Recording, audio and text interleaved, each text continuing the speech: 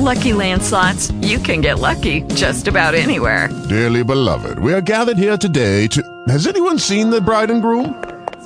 Sorry, we're here. We were getting lucky in the limo and we lost track of time. No, Lucky Land Casino, with cash prizes that add up quicker than a guest registry. In that case, I pronounce you lucky. Play for free at LuckyLandSlots.com. Daily bonuses are waiting. No purchase necessary. Void where prohibited by law. 18 plus. Terms and conditions apply. See website for details. Talk shoes. Recorded live. Now, views and opinions of Nation Talk are not necessarily views of Talk Shoe, Jam Radio Productions, Cellular.com, and its sponsors. This is Nation Talk. You're listening to the Jam Radio Network with Minister Kenneth Jenkins.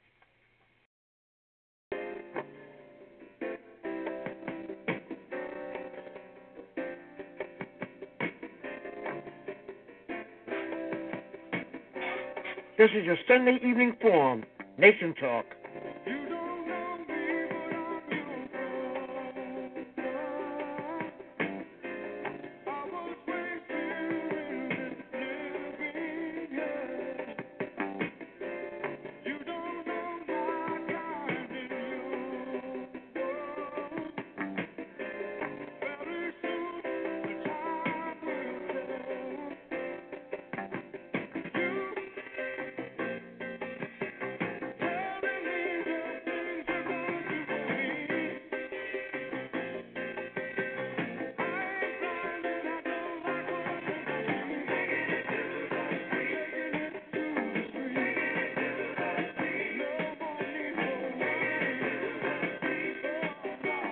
Nation Talk is a live public affairs program that deals with issues concerning you from the studios of Savannah, Georgia.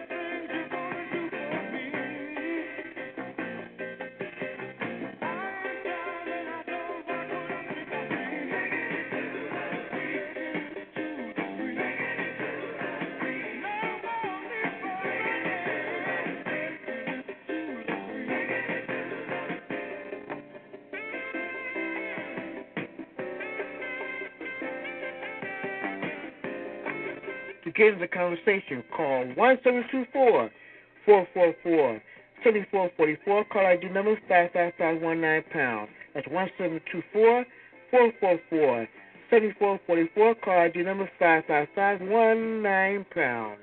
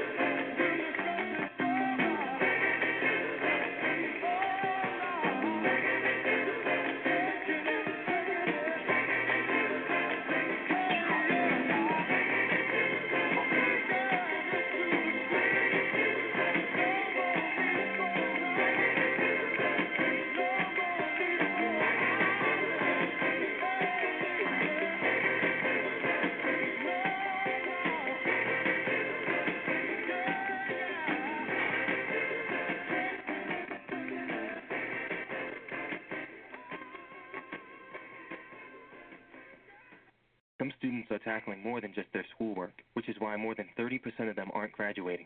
But with a boost from you, 100% of them will have a better chance to make it to graduation. Go to boostup.org to find out how to give the high school students in your community the boost they need to make it through. Brought to you by the U.S. Army and the Ad Council.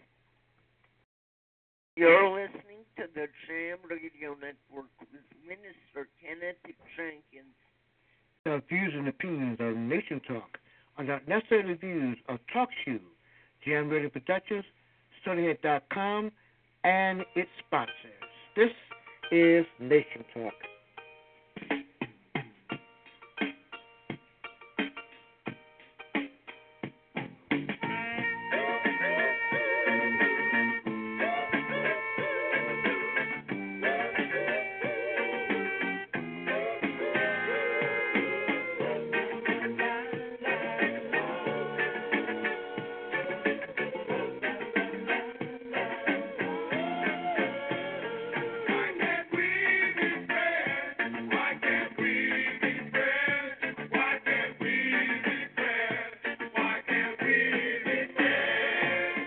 And good evening and welcome to Nation Talk,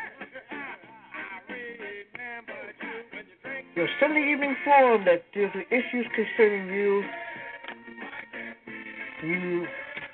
and you. Tonight we have some topics. We're going to be talking politics mostly, and also get into some news items as well. And one of the items I want to talk about, and it's very, very, very disturbing. I'll share that with you later. Some of the things we're going to talk about, of course, as you know, Harry Reid is retiring. But the big discussion is Elizabeth Warren will be handpicked as the leader in his place. Meanwhile, Cruz is going to be running. Then we got a possible, and hopefully not, a Bush-Rubio ticket for 2016.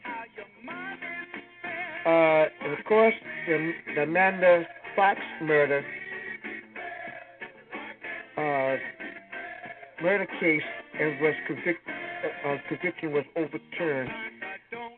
All this happened this week. It's a lot of stuff has been going on. Want to say hello to American Voter and Guest 3. Hello, y'all. And welcome to the program. I'm glad to see Johnny. Johnny was with me this morning for a while. Yes, I did.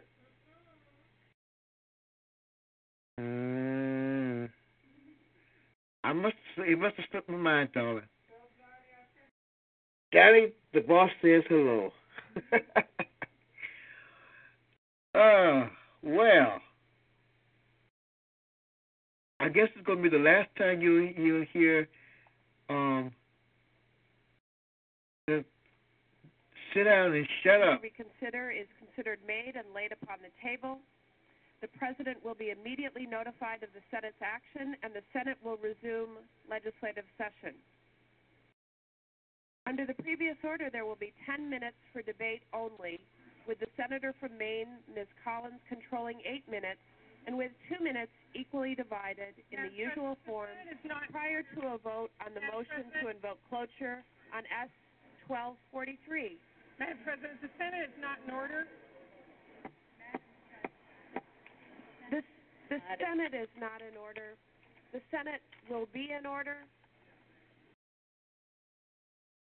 Madam President, have the Majority Leader sit down and shut up, okay? It's unfair. The Senate will be in order. Something to say. Collins has something. It's just not polite. The Senate will be in order. Senators will take their conversations from the well. Senate will be in order. I don't want to do too much because I get some feedback.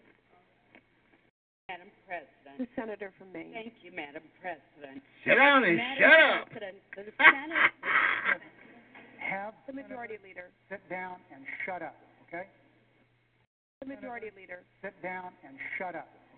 The Majority Leader sit down and shut up. Madam President, have the Majority Leader sit down and shut up, okay?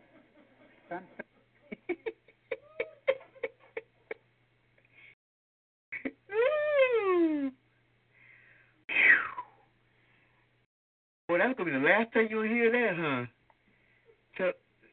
He tells somebody to sit down and shut up.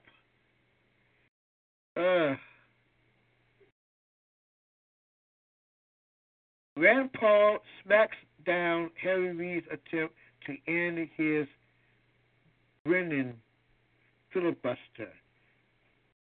These just highlights what's been going on, from while Mr. Reid was in office. Or yielding the floor, I'd be happy to entertain a question. Mr. President, Majority Leader. I ask unanimous consent that the Senate proceed to the consideration of calendar number 43. The cloture motion at the desk be reported. Mandatory quorum under Rule 22 be waived.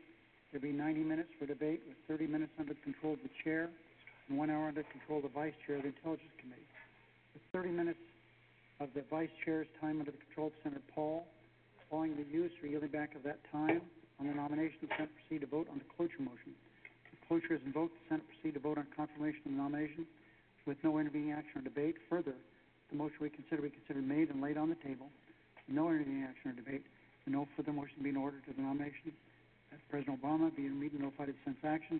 The Senate resume legislative session. Mr. President, before I hear from my friends on the consent, I have no problem. People want to talk for a long time. No problem. I've done it a time or two in my days.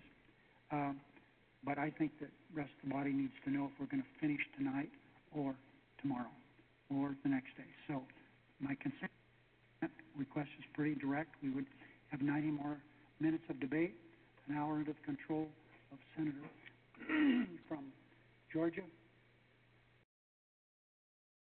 and 30 minutes under the control of Senator Feinstein or their designates. Is there objection to the Majority Leader's consent request? Mr. President, I would just simply say, if there's objection, we'll just come back tomorrow. Reserving the right to object, Mr. Senator from Georgia. Let me, if I may, direct a question to the Majority Leader through the Chair. That, as I understand, what you're asking for is 90 more minutes, 30 minutes, Senator Feinstein, 30 minutes for me. That's when our senators, Saxby Chansby, of Georgia. He's an Intelligence Committee ranking member. No, you would have an hour. Yeah, you'd have 30. He'd have 30. And Senator Paul would have 30 minutes. And does your consent, it would start right now, basically, or? Yeah, basically. Okay. Continuing to serve the right to object, I guess then I would direct the question to the Senator of Kentucky, since he has the floor, of what amount of time you think you want to utilize. Senator from Kentucky is recognized. Mr. President, reserving the right to object, I would be happy with the vote now. I've talked a lot today, but the only thing I would like is a clarification. If the President or the Attorney General will... That's Senator Rand Paul, Republican from Kentucky, that he's speaking. Clarify that they're not going to kill non-combatants in America. He essentially almost said that this morning. He could take his remarks that he virtually agreed Here comes the smackdown. Ultimately with Senator Cruz, put it into a coherent statement that says the drone program will not kill Americans who are not involved in combat. I think he probably agrees to that. I don't understand why we couldn't put that into words, but if he does, I want no more time. But if not, I will continue to object if the administration and the Attorney General will not provide an adequate answer. Booyah! There it is. Whoop, there it is. That's the smackdown.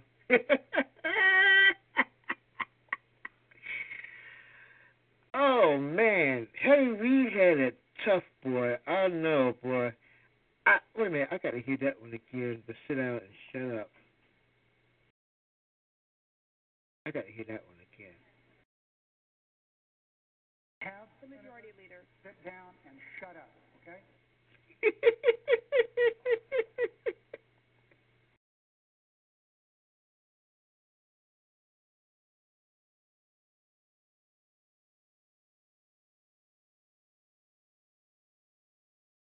Okay. All right. Be easy, man. Just because you retire and everything, you don't be so grumpy. Harry Reid melts down. No, I don't want that one. I still like the one that says sit down and shut up. Uh-oh. Okay, here's another one. Don't screw it up. He basically told the black mayor to shut up about shutdown. During the Rooms to Go You know, anniversary just tell sale, somebody to you shut can up. design your own custom iSofa. Get it in just 3 days. One more thing before we go to the break. Yesterday, told you that the mayor of Washington, D.C. went up to Harry Reid and gave him grief in front of live microphones over the shutdown and how it was impacting Washington. And Harry Reid was embarrassed and got in the guy's chili. And he said, hey, you shut up. I mean, I'm trying to blame the Republicans. You don't come up to me in public. You don't blame me. You're going to screw it up. Shut up, Mayor. Here's how that actually sounded. It was in Washington, and it was Mayor Vincent Gray from the District of Columbia talking to Dingy Harry. Now, this goes by fast. It's only 4 seconds. So listen fast. We're simply trying to be able to spend our own money. I'm on your side. Don't screw it up. I'm on your side. Don't screw it up. By the way, that was Rush Limbaugh. That was from his show. I don't know when that was, but that was him.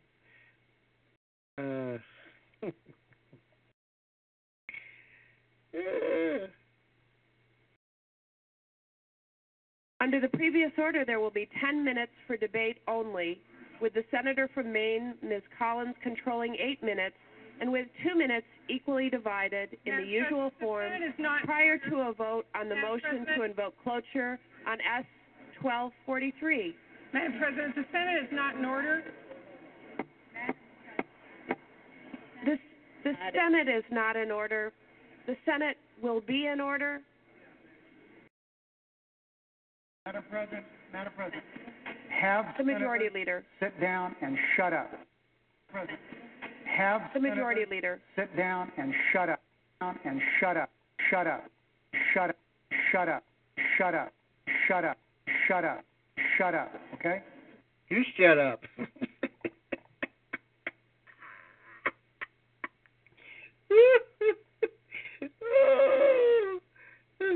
That is just too funny. Sit down and shut up.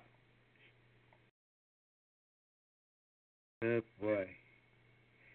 Let's see, let's try one more. Get one more in. Okay.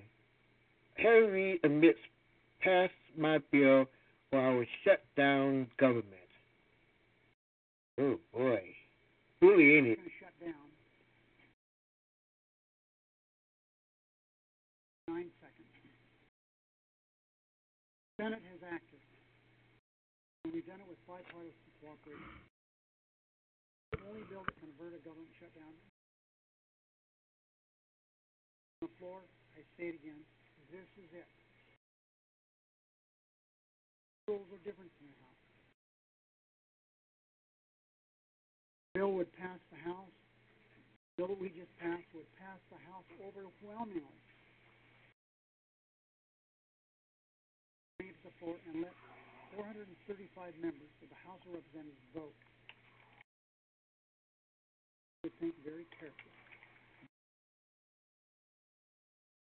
Any bill that continues to play political games will force a government shutdown.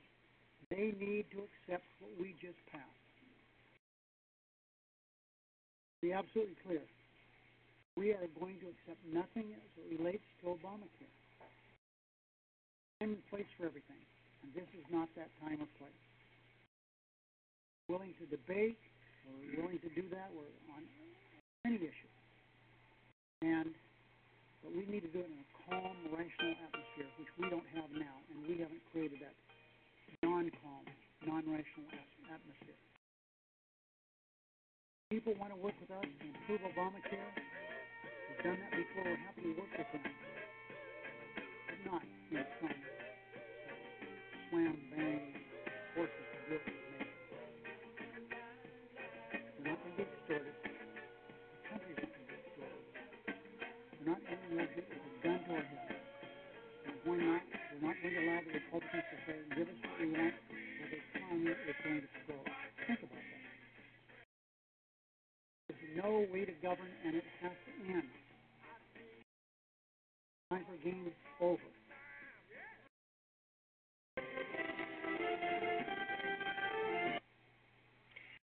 Okay, well, that's my send-off to Harry Reid.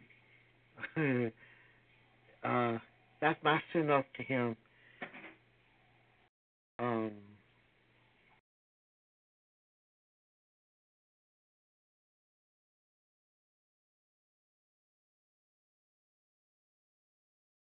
His farewell, goodbye, and adios, and sit down and shut up. Now, Real Time with Bill Maher did a full interview with Senator Elizabeth Warren. Well, let's see. I'm trying to find something recent here.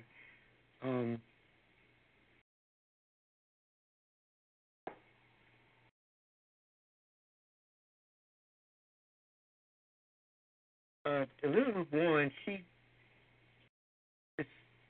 I guess you might say she might be the number 2 person, or might be the one who will be, probably will be taking Reid's place. It remains to be seen.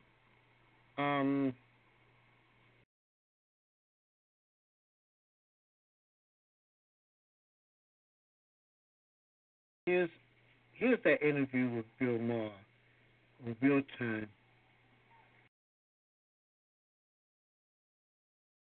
Author of A Fighting Chance, Senator Elizabeth Warren.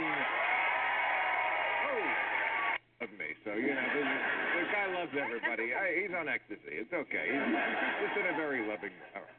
Well, I thank you so much for being here as always. I know you're ever more busy because you're a senator now, but you have a book, and I want to talk about that, and it's a very interesting book. You talk about your family history. I didn't realize they went through the Depression, the Dust Bowl. Oh, yeah. And really they were held back on their feet by government help, which I know is a bad, concept for some parties in this country. Do you think that kind of help exists in this environment we live in? You know, I think that what's happened is coming out of the Great Depression, we really developed the idea that we didn't have to have a boom and bust economy where people got wiped out, that we could really start pitching in together. We could have some tough rules on Wall Street. We could have some tough rules for the banks. And we could start building something together. And we did it. We gave kids better opportunities for education. We built more infrastructure, TVA, right? Made all those investments. We made all those investments in research. We built a future for this country, and we did it together. And I will say, I wrote this book, A Fighting Chance, out of gratitude, because I grew up in an America that was investing in its kids, that was helping build a future for its kids. And we've lost our way from that. We've turned in a different direction. We now have a government that works for millionaires and billionaires and Fortune 500 companies, but it's leaving real families, real people behind. And so what we got to do is we got to get out there, and we've got to be willing to fight back to take this country back.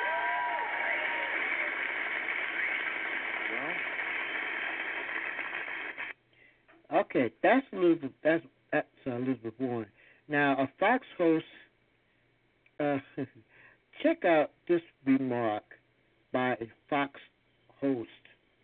Listen carefully. On the Fox News show Outnumbered, they spoke a little bit about Elizabeth Warren. Listen closely to what they say, because this is a very transparent moment. really came out smelling like a rose. I mean, she was the one that said this is a big gift to Wall Street, and I can tell you from talking to people in the financial industry, in banking, on Wall Street, they think she is actually the devil. I mean, without question. Elizabeth Warren is the devil. So they're going to put any money that they have behind Hillary Clinton, which should be a help.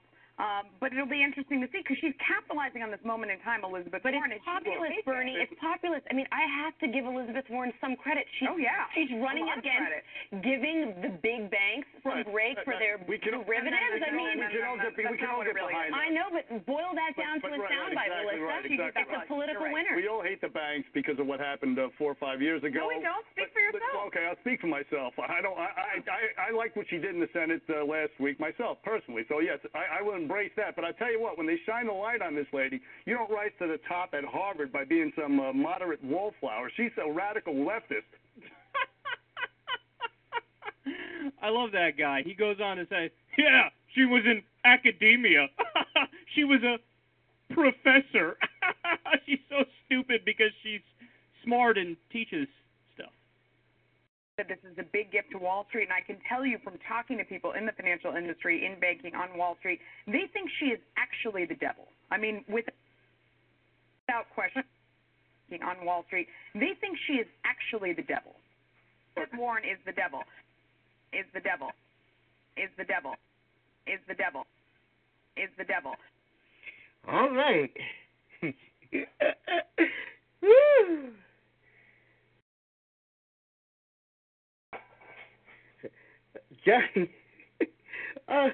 Johnny, he was talking about Harry Reid, and he said, I think he's a sore loser. He may be mentally ill. Reid, that is. You got a guy who's mentally ill. Then you got somebody who could be the devil. The devil. The devil.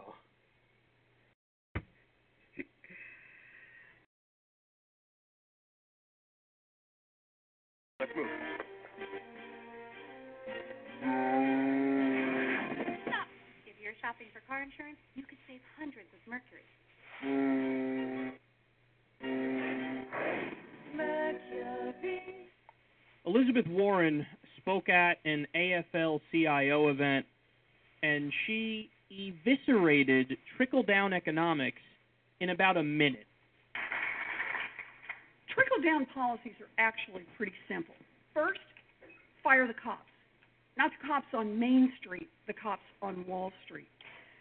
Pretty much the whole Republican Party, and if we're going to be honest, too many Democrats, have talked about the evils of big government and called for deregulation. And it all sounded good. But what it was really about was tying the hands of regulators and turning loose big banks and giant international corporations to do whatever they wanted to do. Turning them loose to rig the market and reduce competition. Turning them loose to outsource more jobs. Turning them loose to load up on more risks and then hide behind taxpayer guarantees. Turning them loose to sell more mortgages and more credit cards that cheated American families. In short, turning them loose to do whatever juiced short-term profits, even if it came at the expense of working families. Look out. Now, as I was watching that speech, it occurred to me that the media and the establishment, they're going to do everything in their power to not pay attention and not cover Elizabeth Warren. Because she is the perfect candidate to really bring America back to an FDR-style system. A more, more social democratic-like system. And the banks do not want that. The elite do not want that. The establishment do not want that. On the Fox News show Outnumbered, they spoke a little bit about big banks some break for their derivatives. We can all get. All right, folks. Time for Random Right. This is Nation Talk, and we will be back.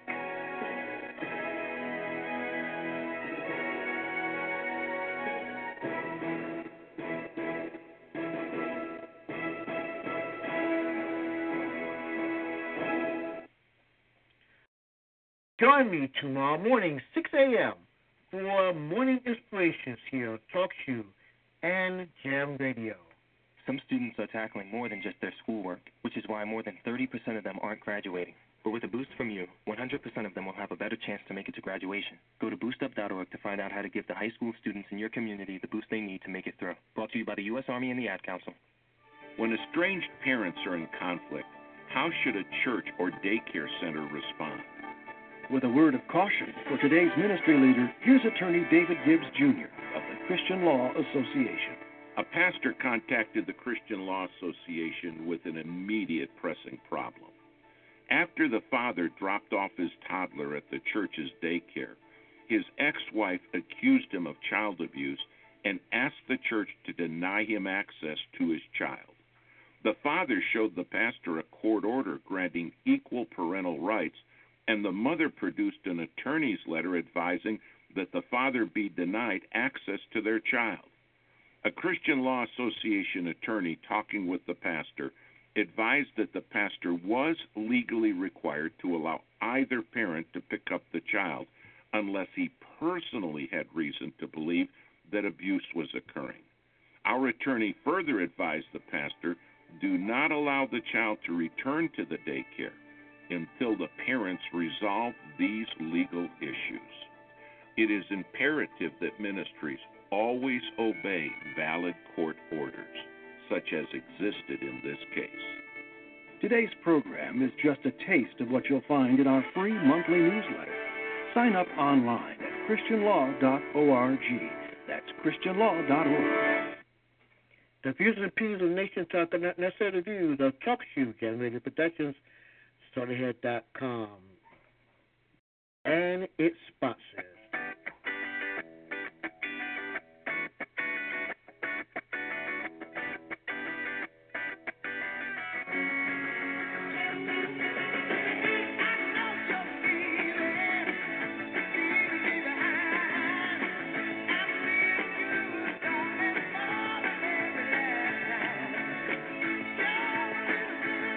Welcome back. This is Nation Talk. We're talking politics and news. News and politics, well, not necessarily in that order. But we're into it because, 2016 is not that far away, as you can tell. We got a lame duck in the White House, and we got a slew of folks who want to run. Especially a lot of Republicans who want to officially take back the White House and have a White House Republican White House, a Republican Senate, and a Republican Congress. That sucks. That really sucks.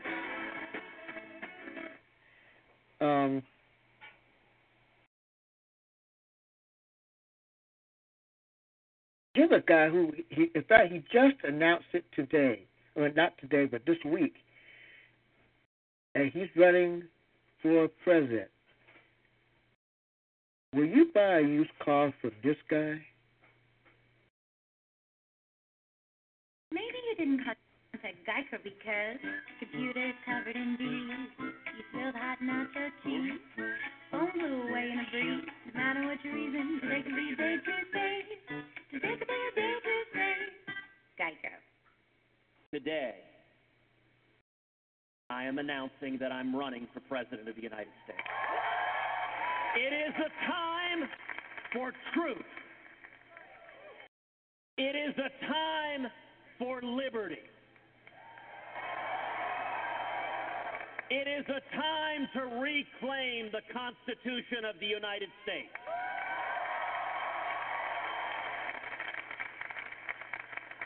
I am honored to stand with each and every one of you, courageous conservatives, as we come together to reclaim the promise of America, to reclaim the mandate, the hope and opportunity for our children and our children's children. We stand together for liberty.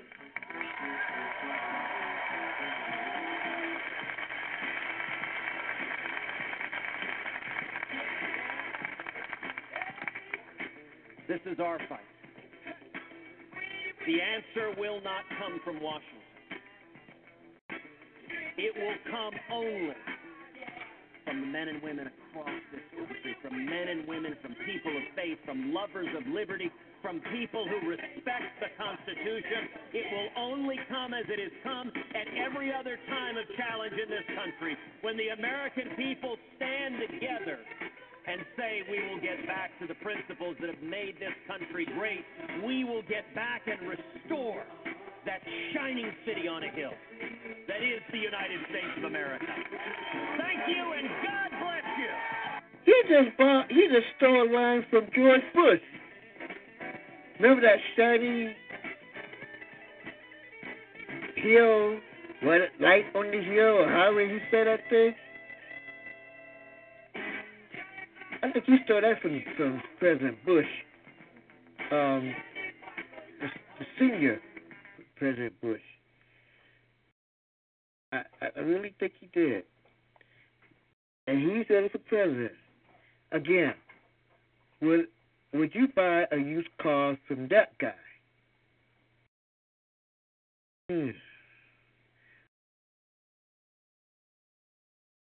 Now, somebody else, I don't think he liked. I want to get your reaction to your fellow Republican, Ted Cruz, the senator from Texas, announcing today his candidacy for president of the United States. You put out a statement suggesting you likened him to, what, a carnival barker. What did you mean by that? What I mean by that is that we have very, very complex issues facing the country today, and he goes out of his way to oversimplify. For instance, to say that Obamacare, we could end Obamacare in effect by not funding it and shutting down the government is absolutely wrong. That's a wrong signal to send. We need intelligent debate in this country. Now, Ted Cruz may be an intelligent person, but he doesn't carry out an intelligent debate. He oversimplifies, he exaggerates, and he basically led the Republican Party over the cliff in the fall of 2013. We've shown no qualifications, no legislation being passed, doesn't provide leadership, and he has no real experience. So, to me, he's just a guy with a big mouth and no results. Would you support him if he were the GOP nominee? I just hope that day never comes. I will jump off that bridge when we come to it. But you're leaving open that possibility after you said what you said? Is that what you're saying? No, well, it'd be very difficult. Again, maybe he can go on the road to Damascus. He can have a complete conversion. But the way it is right now, it would be very difficult to support Ted Cruz. When are you going to announce whether or not you're running for president? I'm still looking. I'll be in New Hampshire next week. I'll be up there in Nashua, I believe, on April 16th and 17th. And again, I'm not kidding myself. It's not going to be easy. But if the opening is there, and if not, I'll just take advantage of this opportunity to appeal to the realistic wing of the party, the pro-defense, Ronald Reagan wing of the Republican Party, the true conservatives, not the counterfeit conservatives like Ted Cruz, to prevent people like Cruz and Rand Paul from hijacking the nomination. You don't like Rand Paul either, is that right? Well, his views, I understand personally he's a very nice guy, but his views are so isolationist, and the world we face today, I think it would be taking us back to the 1930s. He calls himself a non-interventionist, not an isolationist. You buy that? No, I call him an isolationist. His views would basically remove the U.S. from having a real role to play in the world. And his mindset, when you look at things he said over the years, in effect blaming the United States for the problems around the world, somehow that it's our fault. To me, that's a bad mindset for the Commander-in-Chief of the United States to be going into office with. Any of those fellow Republican potential candidates likable to you? You like any of them? Oh, sure. Listen, I'm not that tough a guy to get along with. I think Jeb Bush, Scott Walker, they all, both of them certainly show ability. John Kasich, I served in the House with John Kasich. No, we have a lot of talent out there. I just don't see Ted Cruz and Rand Paul being part of that talent pool. Yeah, I don't think he likes him. I really don't think so. He calls him.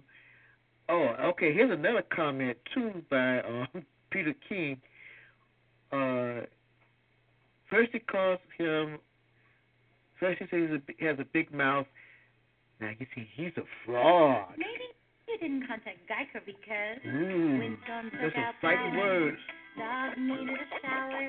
Dropped your laptop on the tower. No matter what your reason, today could be your day to save. Today could be your day to save. Geico. How much blame do you lay at the feet of Senator Cruz? I lay almost all of it at his feet because he's the one who started this.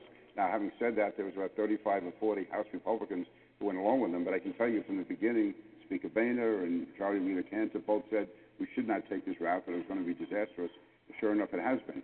We allowed 35 or 40 people basically to threaten to bring the House down, and as a result of that, we're in this position. But Ted Cruz is one behind it, and I said from the start he was a fraud because this strategy never had a chance of working. He knew it wasn't going to work, but he was able to intimidate and influence people to go along with him, saying that if the House voted to defund Obamacare and shut the government down, he would take care of it when it got to the Senate. He had no chance of ever doing that. He knew it. This was just a stunt by him, and as a result of that, the country is on the verge of default and the government is shut down.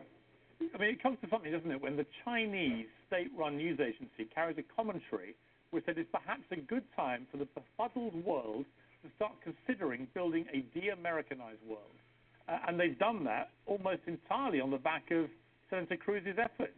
So there's this man purporting to be a great patriot who may be leading America into a place they really don't want to be. He's also managed to make Obamacare more popular. I mean, the approval ratings for Obamacare have gone up over the last 10 days when we should have found every reason to be critical of it because of the very poor startup that it's had.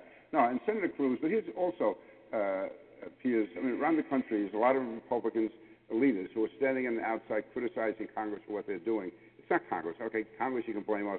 They should go after Ted Cruz because even if this is resolved now and we get a 3 or 4 month hiatus here or a ceasefire, whatever you want to call it, the fact is he's going to be back again, threatening to do it once again. And he's going to rewrite history to say we were on the verge of winning. The American people were just about to go our way when certain Republicans cracked. So we have to go after him. I would hope that national leaders throughout the party make a point of saying we're not going to allow Ted Cruz to hijack this party and bring the country to the edge of ruin. It's just wrong.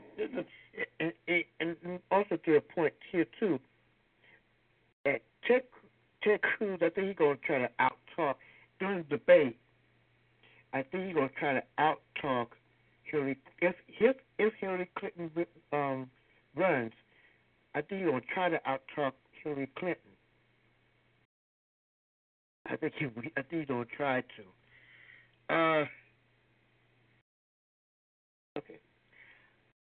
Now, you think he's bad? Check this out. Good evening. Today we are gathered at a time of extraordinary challenge. Tonight, we are all united in defense of Christians.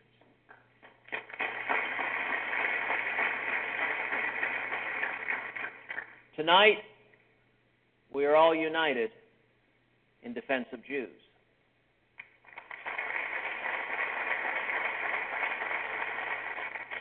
Tonight, we are all united in defense of people of good faith who are standing together against those who would persecute and murder those who dare disagree with their religious teachings.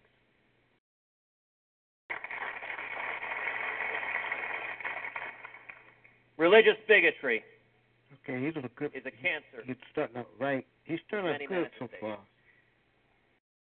ISIS, Al-Qaeda, Hezbollah, Hamas,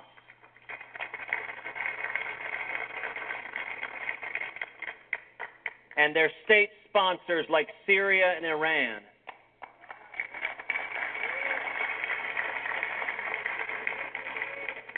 are all engaged in a vicious genocidal campaign to destroy religious minorities in the Middle East. Sometimes we are told not to loop these groups together, that we have to understand their so-called nuances and differences. But we shouldn't try to parse different manifestations of evil that are on a murderous rampage through the region. Hate is hate, and murder is murder. Our purpose here tonight is to highlight a terrible injustice, a humanitarian crisis. Christians are being systematically exterminated. In 1948, Jews throughout the Middle East faced murder and extermination and fled to the nation of Israel. Today, Christians have no greater ally than the Jewish state.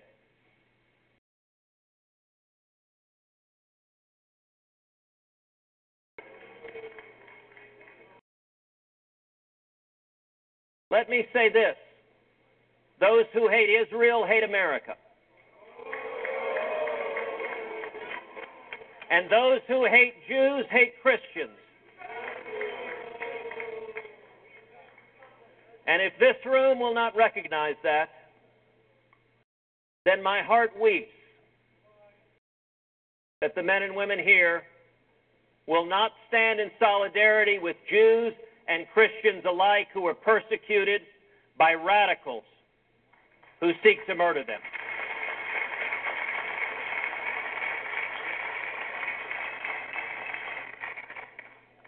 If you hate the Jewish people, you are not reflecting the teachings of Christ.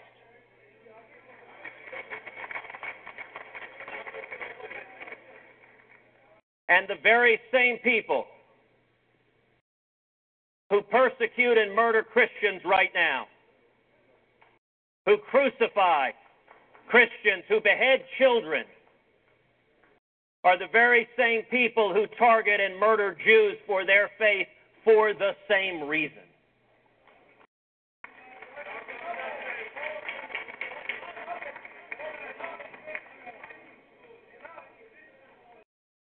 I will say this.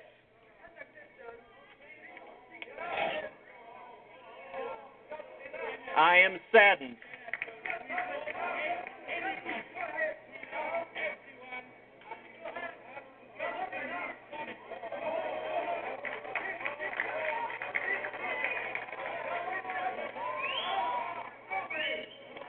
Please, respect for dialogue. Respect, please, we're in America. I will say this, I am saddened to see that some here, not everyone, but some here, are so consumed with hate that you cannot address your brother. I will say this. If you will not stand with Israel and the Jews, then I will not stand with you. Thank you, and God bless you. That was it. Well, sir. Well, sir.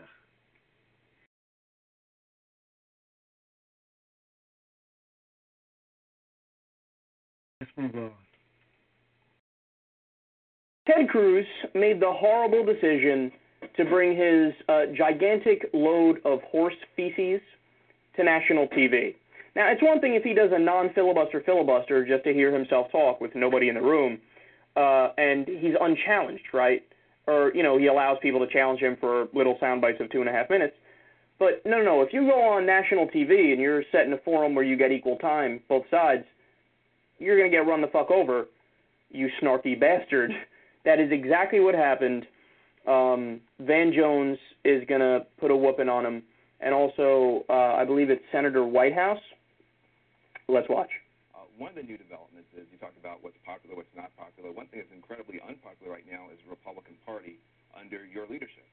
You came to this town within a year. You've become the most prominent Republican in this town, and we now have polling data that shows the Republican Party is less popular than it's ever been in the history of the party, which is shocking.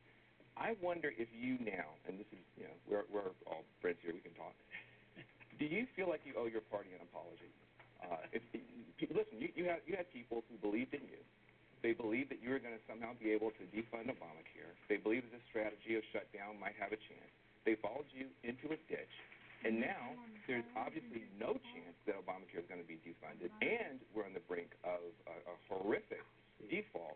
Do you think that in the reflection of your own heart, you might say, you know what, I'm a new kid here. I think I owe you guys an apology.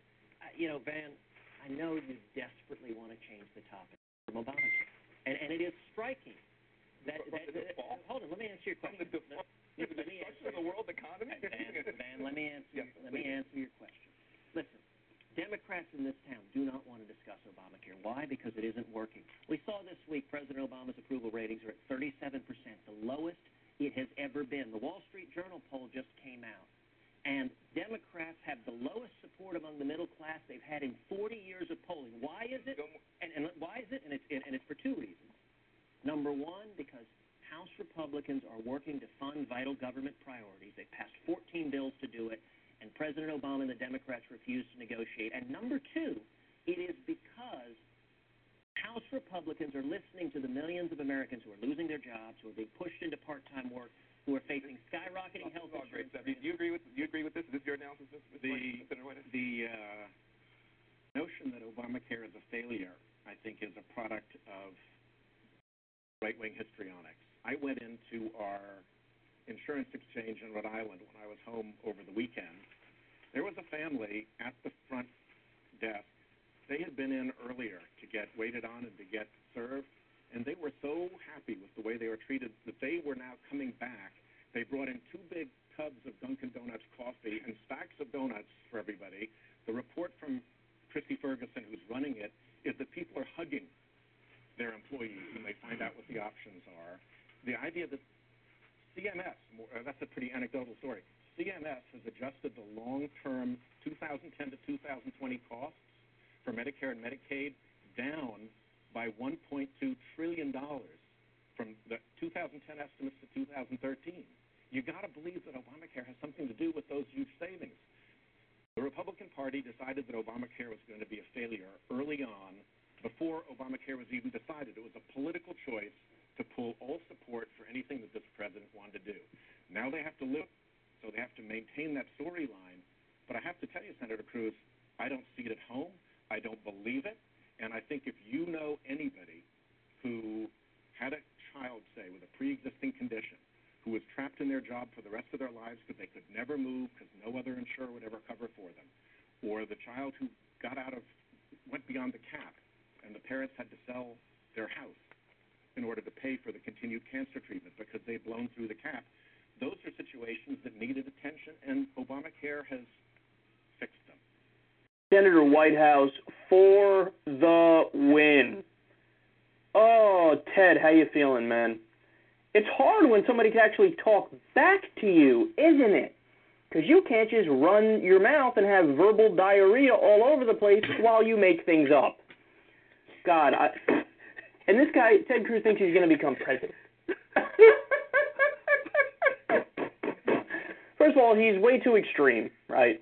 And then obviously when he's put in a room with somebody who can respond, he doesn't know whether he's coming or going. I love how Van Jones asks him a specific question, and then he goes, these Democrats, they don't want to focus on Obamacare. But he just asked you a question about the government shutdown and about the record unpopularity of the Republican Party. Why don't you want to answer that question directly? Speaking of government shutdown, listen to this. This is from CBS News. Ted Cruz is on with Bob Schieffer at Face the Nation, and he's going to say that he didn't shut the government down. I think Bob has a perfectly reasonable question as a follow-up. Let's start watching this exchange. Let me ask you this. You became a celebrity when you led the drive to shut down the government over Obamacare. But afterward, your fellow Republicans said you led them over a cliff. Can you conceive of any situation in which you would do that again, try to shut down the government in exchange or in demand for some action by the president? Well, Bob, with all due respect, I don't agree with the premise of your question. Throughout the government shutdown, I opposed a government shutdown. I said we shouldn't shut the government down. I think it was a mistake that President Obama and the Democrats shut the government down this fall, the reason they did so is that President Obama dug in and said he wouldn't compromise, he wouldn't negotiate. Yeah, I know. In the alternate reality you live in, Ted Cruz didn't do a giant fake filibuster where he demanded that they shut the federal government down to repeal Obamacare. It's that the president was obstinate and decided to shut the government down because he wanted to do what? Repeal a law? No, he wanted to keep the law exactly as it was. You're the one who took the action, not him. He wanted to keep the law exactly as it was. He wanted to keep the government running exactly as it was. You're the one who led that movement. What an unbelievable liar this guy is. And rare instance here on a Sunday talk show where he actually gets called out on it. Bob, have at it. All right, let me go back to one thing. And the question I asked you was, would you ever conceive of threatening to shut down the government again? Well, as I said, I didn't threaten to shut down the government the last time. I don't think we should ever shut down the government. I repeatedly voted to fund the federal government. Senator, if you didn't threaten to shut down the government, who was it that did? I mean, but we'll go on to something else. It was Harry Reid and President Obama. But, Bob, look, I understand that the White House said over and over again the shutdown is the Republicans' fault. And I understand that's what you're repeating. But the reality is I voted over and over again to fund the federal government. And the reason we had a shutdown, look, the Democrats were very candid. I know they told you, they said, we think the shutdown benefits us politically. Right now the Democrats are telling you that they want another shutdown because they think it benefits them politically. Why is it hard to understand that they force a shutdown when they think it benefits them politically? Senator, I know what Republicans were telling me, like John Boehner, who said this was a disaster and never again. But let me ask you one more question here. The government is approaching another... Well, now, just a minute. Just a minute. The government is approaching another deadline, February 7th, when it will run out of money unless Congress agrees to raise the debt ceiling. Will you agree to raise the debt ceiling, or will you demand something in return? Look, of course we should do something. We shouldn't just write a blank check. Well, of course I'm going to threaten to shut it down again. But you see, I'm not the one shutting it down. All right, I like Bob Schieffer getting a little riled up there. I said, hey, wait a minute. Let's figure out who's hosting this program. It ain't you, big guy. Okay, so this guy's got some balls on him, man. He didn't shut the government down. Obama shut himself down. And, you know, it's his fault, not mine. Man, you got to watch out for guys like this. People who could lie like that without blinking, they're dangerous, dangerous folks. Thank God at least they're getting called out a little bit here in the mainstream press. And, by the way, the reason they are is because the establishment Republicans also turned on him. So it's not like Bob Schieffer all of a sudden became a lion of courage. It's okay. The Republicans and Democrats, the establishment ones, agree that Ted Cruz was wrong. Now, it's a case where the mainstream of the both parties is actually right, which is very rare. Okay, but they are in this case, and it was definitely Ted Cruz's fault.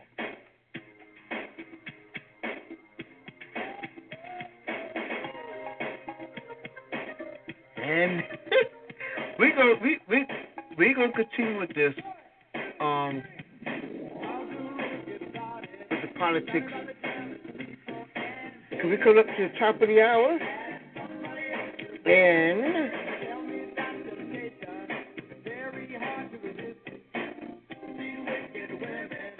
we're going to be back at the top of the hour for more with Rubio ticket. The Amanda Knox murder case was overturned. Your comments and more on Nation Talk. Stay tuned.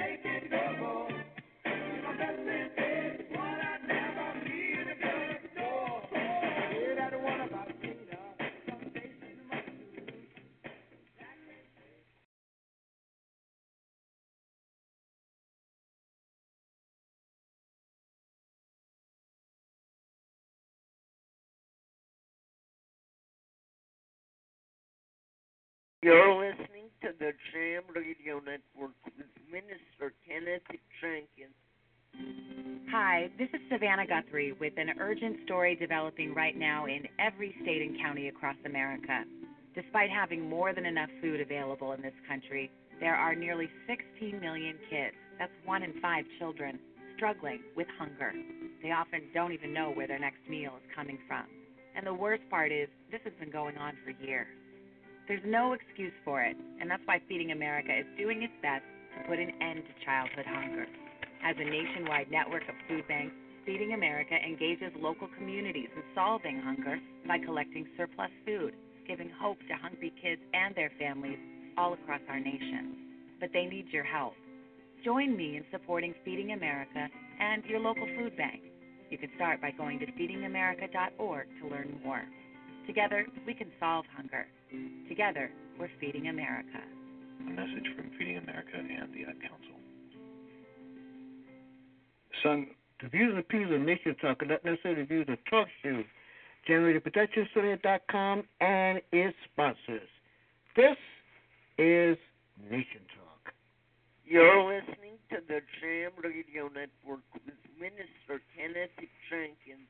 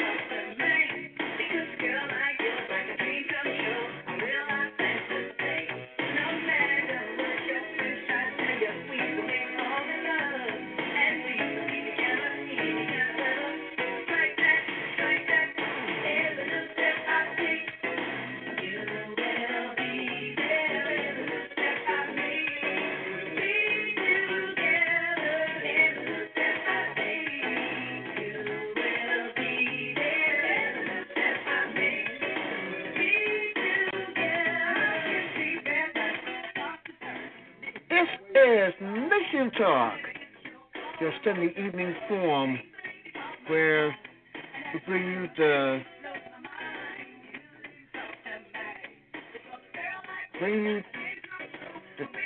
talk that needs to be talked about. Of course, 2016 again is upon us, and there's a lot of politic news going on.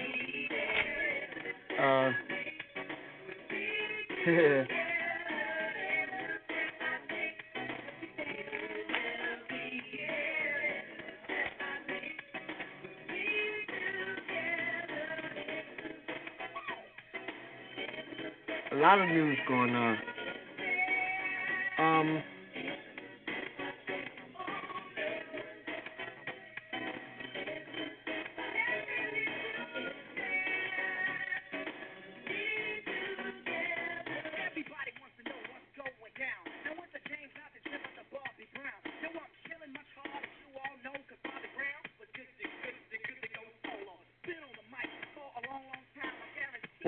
One of the stories that's been going on is another group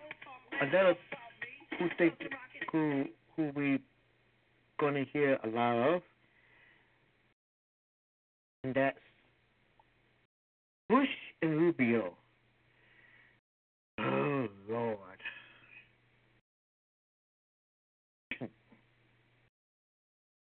Bush and Rubio running.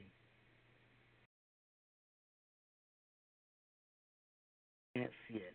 I just can't.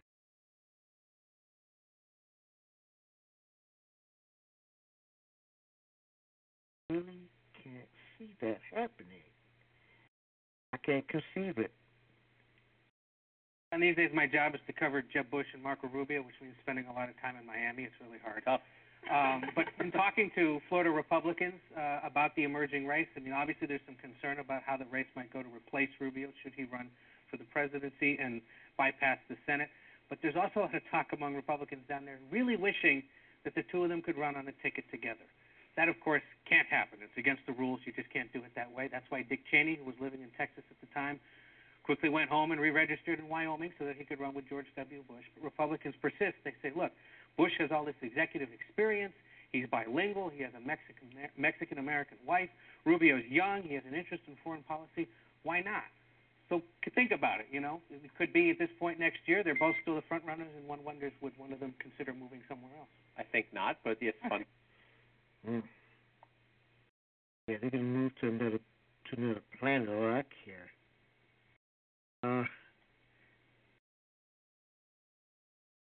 As far as my thinking, look, I think Jeb Bush is going to be a very credible candidate. I think he's going to raise a lot of money. I saw recent projections that he's going to raise $100 million or so. I think he can easily do that and more. He's got an extraordinary network of donors around the country, and I know that he'll be a strong candidate as he runs.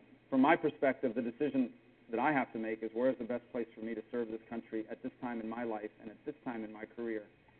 And the choice before me is to continue in the Senate, especially now that we hope to hold an enduring majority, or do it in the presidency. And both of those avenues have their own set of opportunities that are alluring. But ultimately, I know I need to make a decision in due time if I want to be able to mount a credible campaign for the presidency, which I believe we can do irrespective of who else is in the race. And so that's where I am in my thinking with regards to that as of today. My view, as I've described it, is if I decide that I want to be president of the United States, that's what I'm going to run for. I think if you run for president, that's what you want to be, and that's what you run for, and you focus on that. Because you've made the decision that at this time in your life, that is the best place for you to serve your country. And if I decide to make that decision, it will not be with the intention of looking for a plan B if it doesn't work out. So you give up your Senate seat then? Yeah, I mean, I won't be able to run for real. At that point, I would imagine we'll have multiple Republicans running for the nomination and seeking it on their own. So my plan is not to run for president, and if I don't succeed, qualify for the Senate. That is not my plan. That is not my intention. My intention, if I run for president, is to run for president. My view, as I've described it, is if I decide that I want to be president of the United States, that's what I'm going to run for. And I think if you run for president, that's what you want to be, and that's what you run for, and you focus on that. Because you've made the decision that at this time in your life, that is the best place for you to serve your country. And if I decide to make that decision, it will not be with the intention of looking for a plan B if it doesn't work out. So you give up your Senate seat then? Yeah, I mean, I won't be able to run for real. At that point, I would imagine we'll have multiple Republicans running for the nomination and seeking it on their own. So my plan is not to run for president, and if I don't succeed, qualify for the Senate. That is not my plan. That is not my intention. My intention, if I run for president, is to run for president. Okay, you heard it from the horse's mouth.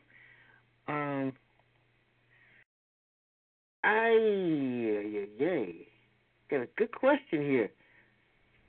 Do I think America is a Christian nation? Want an honest answer? No. The way it looks now is not. It started out to be one, and then I guess it just went straight to hell. But gotta love her. You gotta love this nation.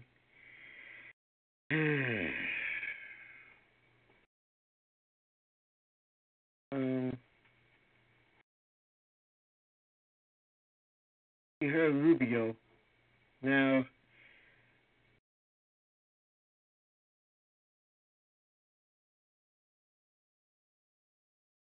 here's from Rubio. Now, here's Jeb Bush. I remember Jeb Bush when he was governor of Florida. And that's during that time when the big Florida upset happened. They're upset about that. Jeb Bush getting ready for a 2016 run? I hope not. I hope to God he's not. Lord, please don't let it be.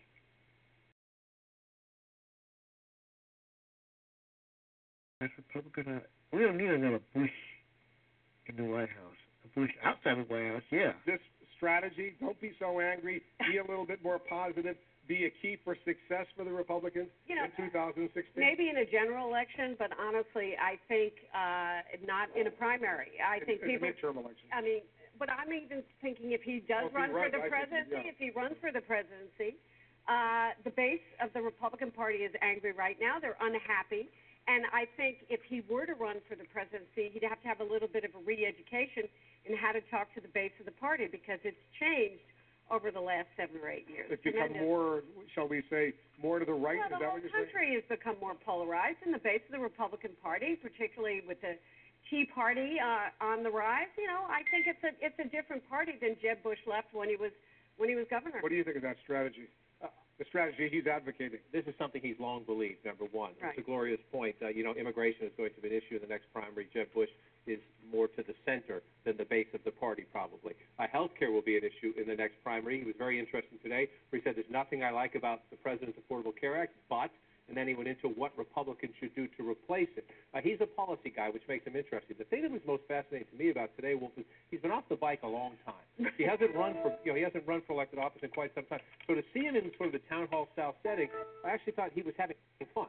Number one, he was humorous. Number two, and if you're a Republican wondering is he too rusty, if you look today, you probably think pretty good. He was pretty good. And he turns political questions into policy questions. And he was twice elected governor of Florida. He was a popular governor in Florida. Don't take the candor right out of him, though, because the minute, if he were to say, okay, I'm running for the presidency, then suddenly you have the handlers around you constantly. You're worried about every word that you speak. Right now, he can afford to be a little bit more relaxed, but once you're on that national stage, forget it. It all changes these days. Let's not forget Florida's an important electoral state, as we all know. All right, listen to this.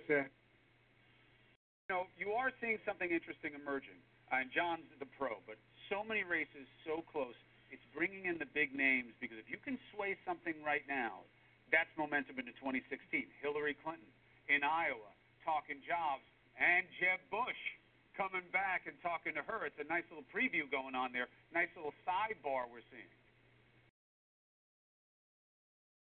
John. And do we have the Jeb Bush sound? Oh yeah. Okay. Yeah, let's play the sound first. I wanted your comment. I care more about you. I saw something that was breathtaking. A candidate, a former Secretary of State who was campaigning in Massachusetts, where she said that don't let them tell you that businesses create jobs. Well, the problem in America today is that not enough jobs are being created. Now, Secretary Clinton, to be clear, later corrected that comment. She said what she meant was she doesn't like Republican policies of just giving tax breaks to businesses, hoping they'll create jobs. She said, of course, businesses create jobs, but she doesn't like the Republican tax policy. She did correct herself, but Republicans are seizing on that. And the big question is, Jeb Bush taking Hillary Clinton on directly. That's something we've seen Rand Paul do. That's something we've seen Marco Rubio and Ted Cruz do. Is Jeb Bush taking her on directly? Should we take that as a tea leaf? He's been leaning a little bit more forward to running. Is that a sign he's going to run, or is he just having fun on the trail? And what's the answer? I think shortly after the first of the year. I think he's leaning more in, and you talk to people, he's leaning more in. But you don't find anybody in a place like this. The key for me is, do you find somebody here who's an active organizer in the Republican Party who says, I got a call on my birthday from Jeb Bush or on my anniversary or on some date? Is he starting to do that yet? No. Is he meeting with fundraisers? Is he starting to organize? His son says that the family's okay with it. So he's moving forward, but he hasn't taken the big final plunge yet. I think we're almost out of time here. I just wanted you guys to know the Booker's got Hillary Clinton to come on the show today, and we got whoops, here we go. She seems a little you got President Obama. I got to bring them all down. You got President Obama to come on the show today. Wow. I'm at the Institute of Politics in New Hampshire, so we're having a little fun. Governor Romney, he has to be bipartisan. You guys have any questions? No, your bookers are impressive. Wow. Your bookers are really good. They're really at cross purposes there, the two of them.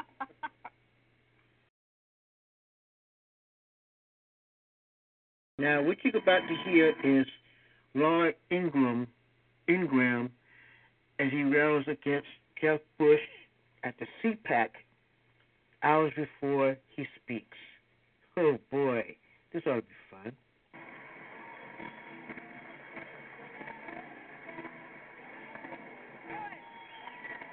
How are you? Great to see everybody.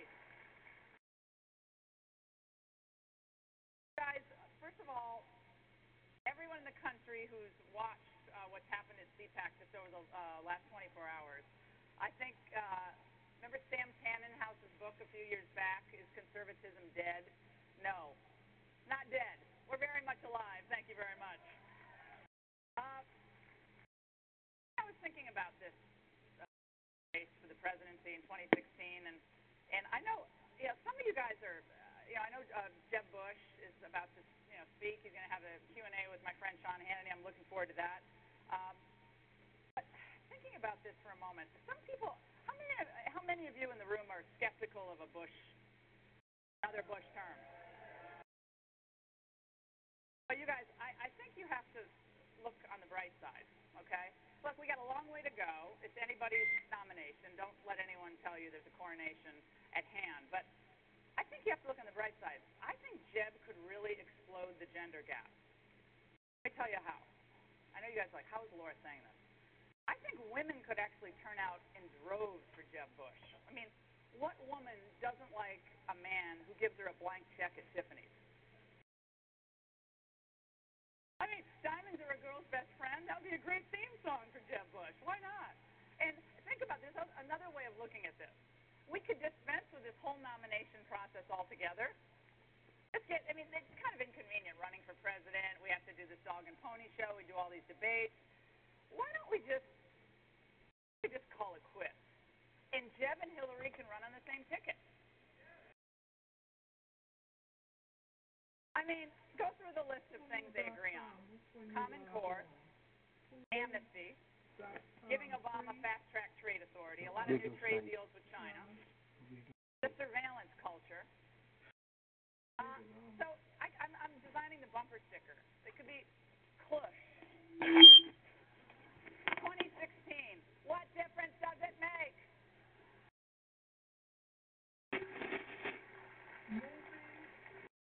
Look, in my opinion, the whole process has become pretty frustrating, right? When you think about how this has gone down, the potential candidates come around and, I think closed-door meetings as opposed to, real conversations with the voters. I'm tired of the airbrush talking points. I'm tired of the backroom deals. I know Scott Walker spoke so compellingly yesterday about the fact that we need air in the room. We need a real colloquy with the American voters, because we've seen what happens when the elites are in charge without the people's input. They fail and fail and fail more. But we have to realize, my friends, you go into battle with the political system you have, and we already know that the media and much of the donor class is hostile to conservatism. And guess what? That's been true for a very long time. They were joking on MSNBC this morning about Scott Walker's comment yesterday when he said, look, I can deal with ISIS. He's joking. Like, I dealt with 100,000 union protesters. Like, oh, that's horrible for him to say that. How could he say that? This is the worst thing that Scott Walker could say.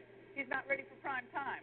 And you know what I remembered? My friend Craig Shirley reminded me of this. He said, in 1980, Ronald Reagan was campaigning, I think it was before the New Hampshire primary, and he said, look, we know how to deal with the Soviets. Look, he's like, I could deal with the Soviets. I could bring them to the negotiating table. After all, I knew how to deal with the old studio chiefs in Hollywood, right? And the media, just like with Scott Walker, went after Reagan, saying, oh, how could you compare dealing with the Soviets to the studio heads?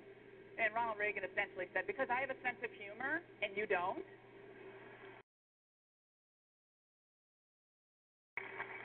but it's not enough for us to rage at the darkness, right? I mean, I think that's what we all find ourselves doing sometimes. And instead, we have to really lift a candle in the darkness for our children, our grandchildren, and the rest of the country. And I want to tell you about something that I'm launching with a great group of people today. And it's called Citizens for the Republic. And it's actually the 501c4 group that Ronald Reagan started many years ago, and it was founded by him in 1977, and we've revived it. And we are launching this effort in order to beat back what I think has been, sadly, a domination by the elite of some of our education and outreach to young people on conservative issues. So you'll be able to go on my Facebook page in a few moments and see what we're going to be doing at Citizens for the Republic. This is Ronald Reagan's 501c4, and we are pledging to carry on his tradition of real conservatism, not rebranded conservatism, not remade conservatism, but Ronald Reagan conservatism.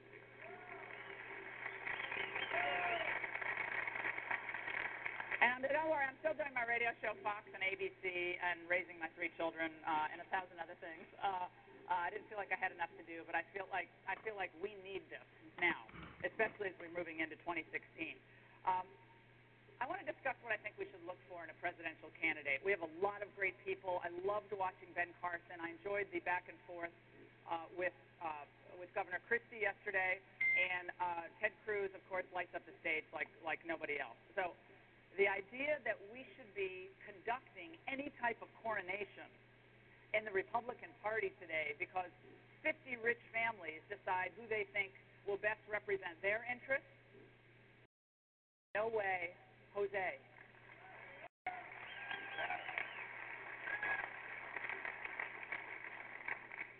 Merely having the right ideas, however, is not enough. A strong conservative has to be able to debate anyone, anywhere, on matters of policy and win. Remember, Ronald Reagan did that. If Robert F. Kennedy wanted to debate Ronald Reagan, he'd debate RFK. And he did this across the country. He wrote, he refined his thoughts, he studied. He was a serious conservative. We need that today. A strong conservative can explain his or her positions in a language that is precise and a language that is clear. We also need a candidate who is proud to be called a conservative. Proud to stand with you. Not a conservative who comes to CPAC to check a box, but a conservative who comes to CPAC because they are conservatives.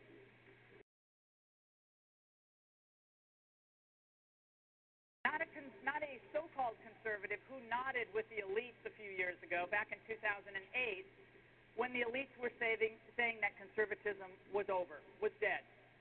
A faux conservative would kind of scratch his chin and kind of nod his head or her head and say, you know, I didn't like the tone of what they were saying. I didn't like the message was too harsh. It was too blunt. My friends, when Republicans join the Democrats at the altar of big government, and they might call it one year compassionate conservatism, they might call it the next year American greatness conservatism, they might try to rebrand it as a right to rise conservatism.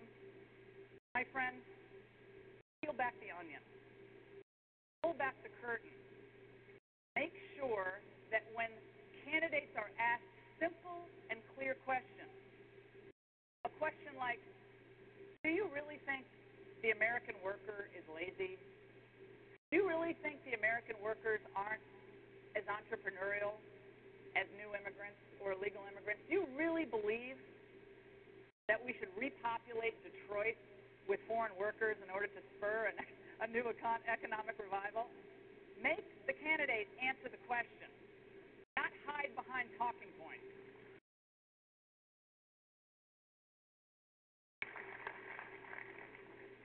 Conservatism has made this country better, and we need and we deserve a presidential candidate who is excited to be part of this movement. And, you know, think about it. Each time we've listened to the elites, we're sorry we did so. You know, they said Reagan couldn't win. They were wrong. They said the Soviet Union couldn't be defeated. They were wrong. They said inflation and high interest rates, high unemployment were permanent things. They couldn't be eradicated. We had to learn with a new era of scarcity, and they were wrong. The elite said we couldn't turn the American spirit around again, and they were wrong. You want more. The elite said we could raise taxes and no one would read our lips, but the American people did. And the elite said we couldn't win control of Congress and that Newt Gingrich and his revolution were doomed. They were a doomed failure, but the American people thought otherwise.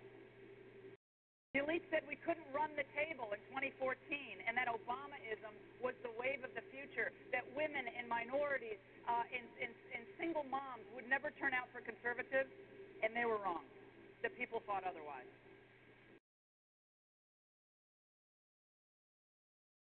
The elite said that unless conservatives embrace and pass comprehensive immigration reform, i.e. amnesty, after 2012, remember all those comments?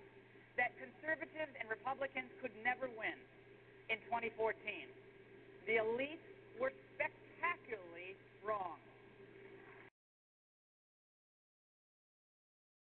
So when the going gets tough in this next election cycle, in this presidential cycle, you have to ask yourself, which of these candidates is going to stand up and fight for me?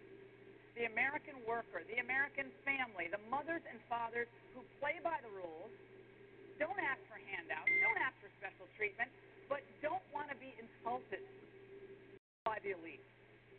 They want to be respected as human beings who have their own dreams, the American dream. And American citizenship means something. It's not just a piece of paper. It's an ideal.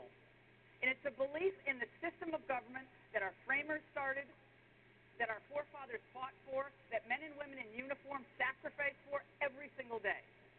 American citizenship is not something that should be so easily bargained away. American citizenship is ours. My friends, I am so proud to be a conservative.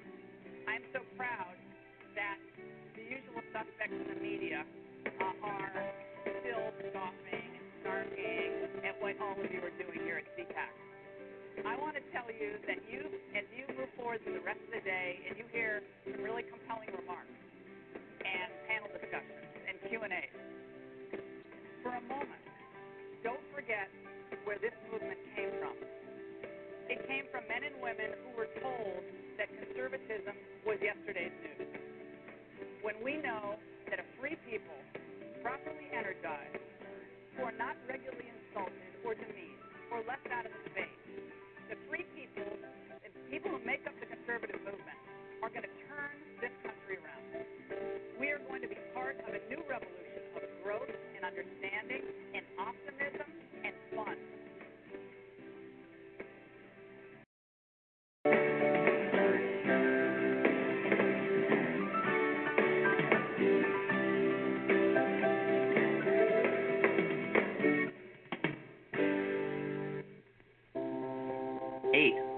I deliver your Sunday paper every week. 7. I'm the intern. We work on the same floor. 1 in 8 Americans is struggling with hunger, 6. Our kids walk to school together every day. including millions of children and seniors. 5. We chat in the elevator at work sometimes. We all know people who aren't sure where their next meal is coming from. 4. I'm your cashier at the grocery store. 3. I work at the coffee shop around the corner. 2. I'm your babysitter. I care for your children. 1. I'm your grandmother's friend. We play bingo together. Who's the 1 in 8 in your life that needs help? You can make a difference through Feeding America and its nationwide network of more than 200 food banks. Take action at feedingamerica.org/1 in 8. A public service announcement brought to you by Feeding America and the Ad Council. Some students are tackling more than just their schoolwork, which is why more than 30% of them aren't graduating. But with a boost from you, 100% of them will have a better chance to make it to graduation. Go to boostup.org to find out how to give the high school students in your community the boost they need to make it through. Brought to you by the U.S. Army and the Ad Council. You're listening to the Jam Radio Network with Minister Kenneth Jenkins.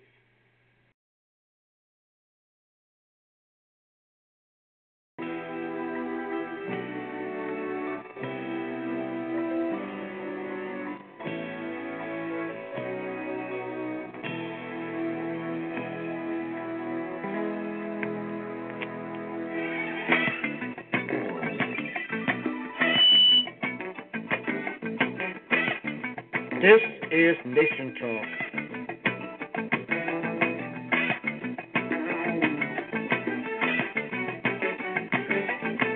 Well, we're back with the bottom of the hour. And one of the news items that I got a chance to, I heard about is the Amanda Knox case. It's been overturned. believe it or not. And she went home. She's free and clear, and she's home now.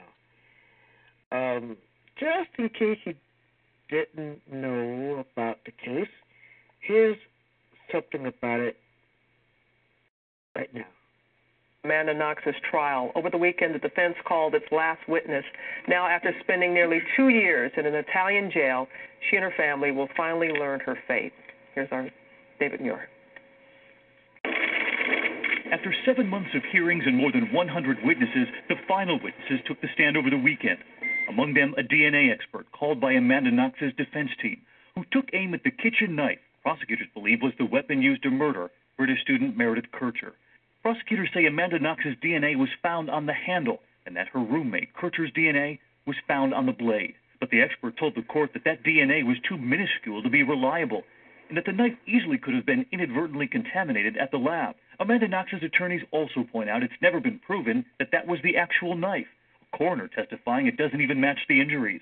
Prosecutors have tried to convince the court it was Amanda Knox's then-boyfriend, Italian Raphael Sollecito, who held Meredith Kircher by the shoulders as Amanda Knox fatally stabbed her. But with closing arguments now expected next, Amanda Knox's attorneys will not only point to these new questions surrounding the knife, they'll also point out that none of Amanda Knox's DNA was actually found in Meredith Kircher's bedroom. They'll point to Amanda Knox's own testimony, explaining discrepancies in her stories to police. Amanda Knox originally told police she recalled a vision of herself cowering in the kitchen as Kircher was killed, but later said she was instead at her boyfriend's house the entire night. Knox testified that confusion was the result of brutal police interrogation, that investigators had slapped her on the head and called her a liar. And finally, the defense will point to a third person, Rudy Gaudet, a local who sold drugs, who has already been convicted in the murder.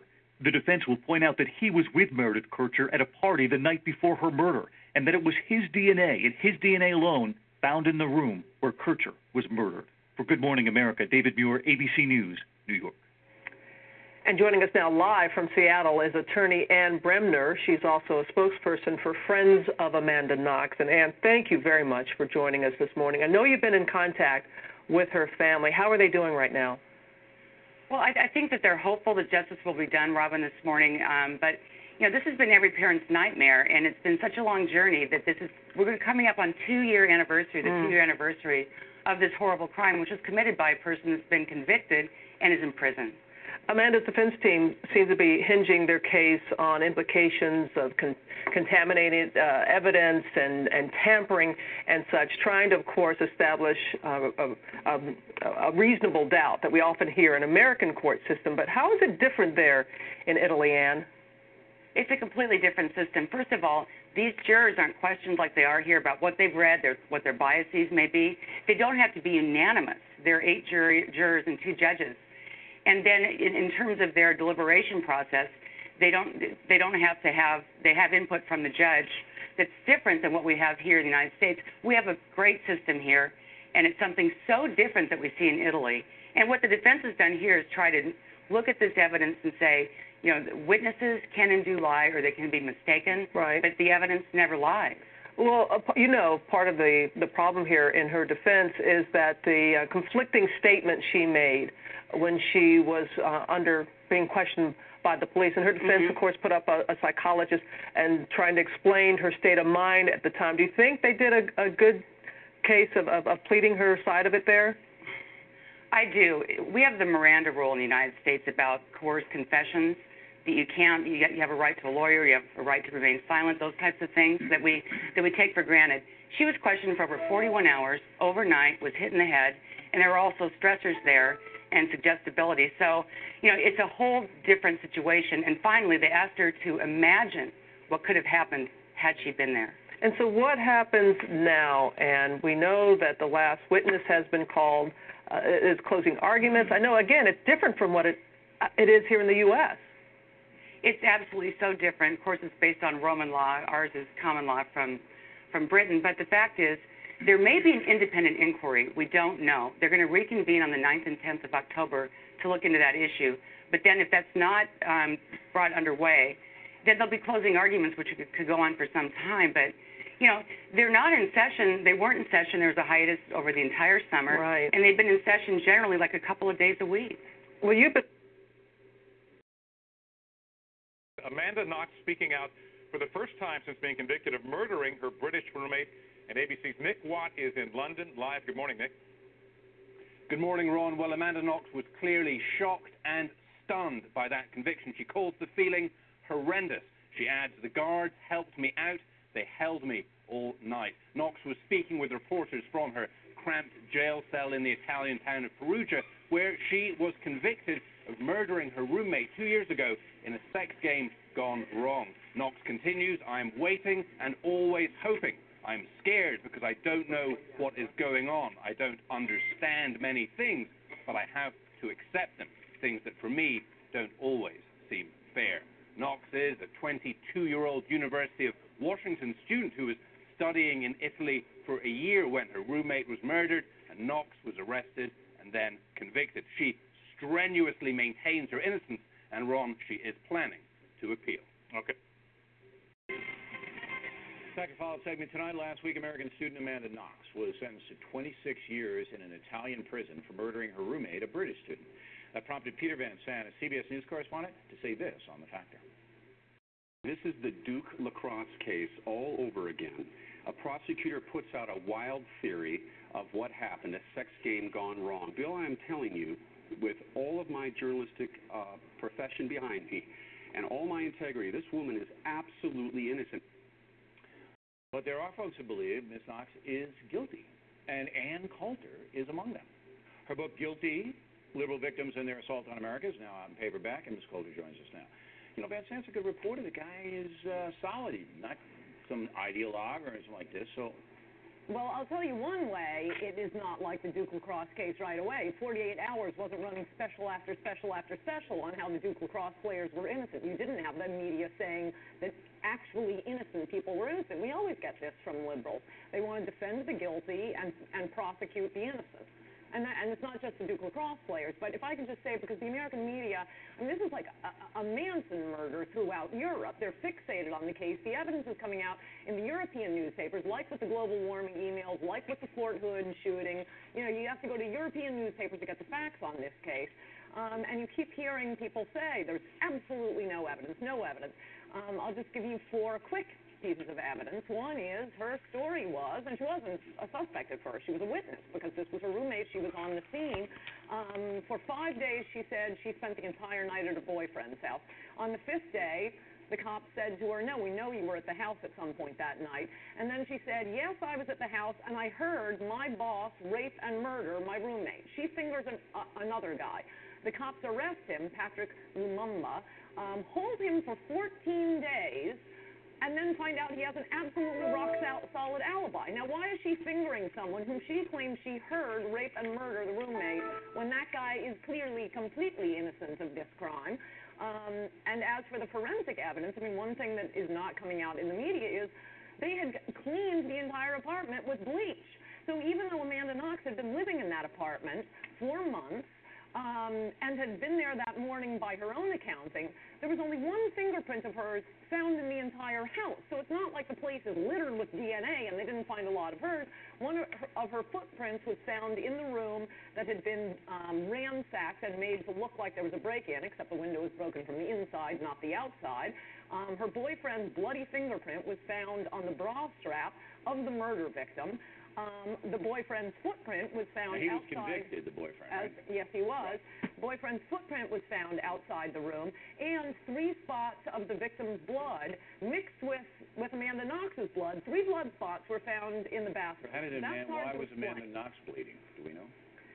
Well, it would suggest that it wasn't necessarily her blood. It was her DNA in Meredith's blood. Well, they said the DNA levels, Van Sant said the DNA levels were just too low, and they never would have made it to a U.S. court, that there just wasn't enough. And also that her story was shaky because the cops roughed her up, kept her, in an interrogation situation. Okay, well, let's take that. First, we'll take her claim, as they always claim, I falsely accused someone else because the cops were mean to me. Yeah, the cops were mean to me. Okay, well, she had 14 days to rest up and recant while they interrogated the guy she fingered. They interrogated him. They held him for 14 days. They find out none of his DNA is at the apartment. He had never been to the apartment. And they find out he has a rock-solid alibi. So don't tell me, oh, I fingered somebody else in a moment of confusion, and then for the next 14 days I let him sit in prison. But if there isn't physical evidence, you're saying that they sanitized the crime scene. Right? They went over it. And let me add, right. There are witnesses that say, although she said she was in her boyfriend's apartment until 10:30 a.m. the next morning, there's a witness who owns a convenience store or a supermarket who says she was waiting for him to open the next day and went up to get the cleaning supplies. And there's a receipt for bleach. And they bleached the knife. Oh, I neglected the knife. And one of the knives that killed Meredith. Pretty damning. You have Amanda Knox's DNA. Wait, this is an important one. Right. Amanda Knox's DNA on the handle. You have the victim's DNA on the blade of the gun and of the knife. Where is the knife found? Not at the apartment, at Amanda's boyfriend's apartment, having been washed with bleach. All right, but what? Okay. So that gives you the gist of that case. You okay back there? Yeah. Okay. When we come back, as I told you in the beginning of the program, is the story that is not only controversial, but I think is sick.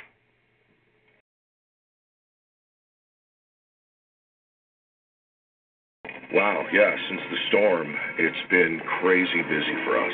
We got all kinds of office desks coming in.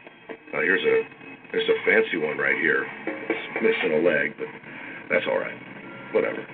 Washers and dryers from a laundromat. Wow, and check this out. Another deep fryer. And I'm not sure what this doohickey is.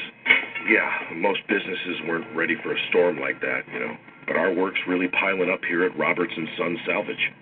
What will become of your business after a disaster? Nearly 2/3 of businesses aren't prepared for an emergency, and 40% of businesses that experience a disaster never recover. Make an emergency plan now, before it's too late. For a free online tool that helps you develop an emergency plan to keep your business up and running should disaster strike, visit ready.gov/business. Brought to you by the Federal Emergency Management Agency, the American Red Cross, and the Ad Council. Deuteronomy 33, verse 27 declares, "The eternal God is your refuge, and underneath are the everlasting arms. He will thrust out the enemy from before you and will say, destroy." Trying times are inevitable, but so is your protection and ultimate victory. Nothing can harm you when you abide under the shadow of the Almighty. In the book of John, chapter 10, verse 28, Jesus says of his sheep, "And I give them eternal life, and they shall never perish, neither shall anyone snatch them out of my hand." As a child of God, the redeeming blood of Christ covers you from the top of your head to the soles of your feet, just like the Israelites who applied the lamb's blood to the doorposts of their homes and were protected from the angel of death. Your life is under your Heavenly Father's protection. No lasting harm can come near when you're under His watchful eye. Always remember, my friend, God's got you covered. You're listening to the Jam Radio Network with Minister Kenneth Jenkins. The views and opinions of Nation Talk are not necessarily the views of Talk Show, Jam Radio Productions, SouthernHit.com, and its sponsors. This is Nation Talk.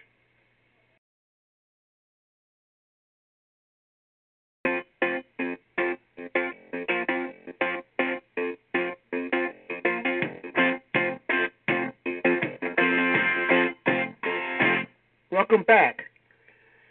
Well,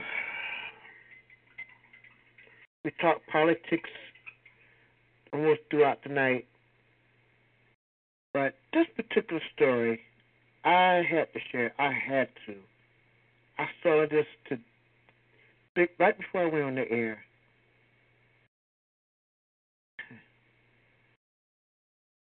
I think it is crazy, sick, whatever you may call it. I think it's ashamed before God that they actually have thought about this. This is in the HuffPost,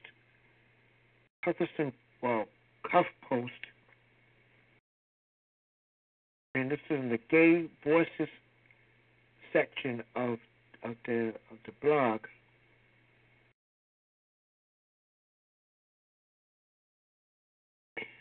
Check the story out. Gay passion of Christ envisioned and attacked. Jesus arrives as a gay man of today in a modern city with the passion of Christ, a gay vision. A controversial series of paintings that are newly available as a book. Paintings and the new book that I wrote about them. This is someone else. This is someone who wrote this article about them have been attacked as blasphemy by conservative Christians, but we refuse to concede Jesus to those who act like they own the copyright on Christ and use him as a weapon to dominate others. The contemporary queer Christ figure is persecuted, killed, and rises again in the 24 paintings by New York artist Doug Blanchard. A surprisingly diverse group of friends joined the gay Jesus on a journey from suffering to freedom. The right-wing Christian denounced us as blasphemers and condemned our book as an abomination, disgusting, and an outrage to mock Christ in this manner. Facebook canceled the ads for the book because it was too shocking.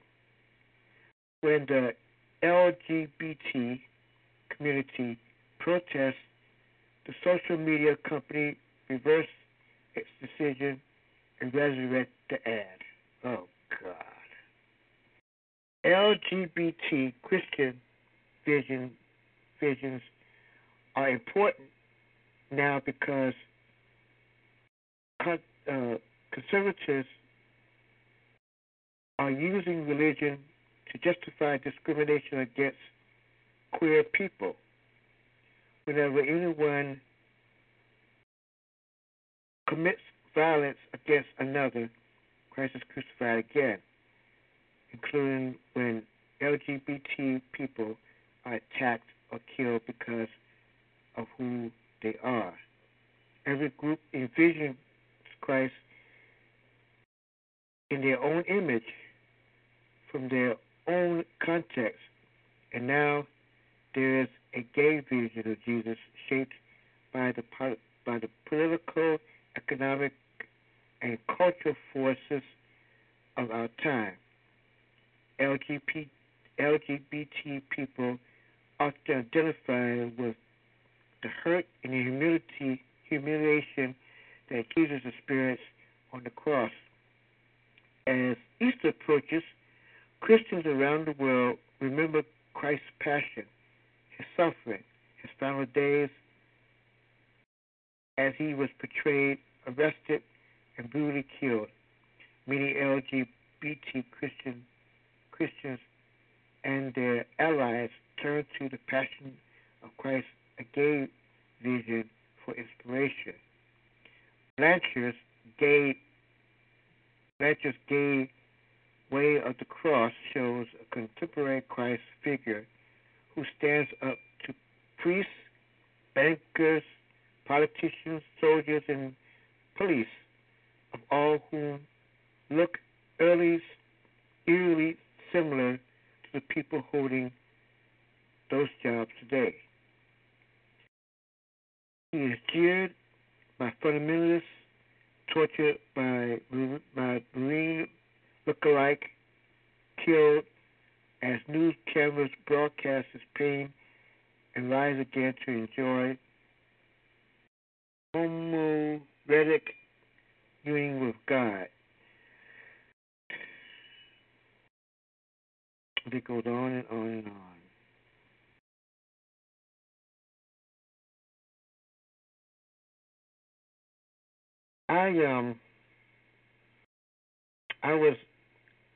When I saw this, I put it on the Facebook page, and I don't think anybody commented on it yet. I'll let you know next week if they did. This is one. It's sick. It is very, very twisted.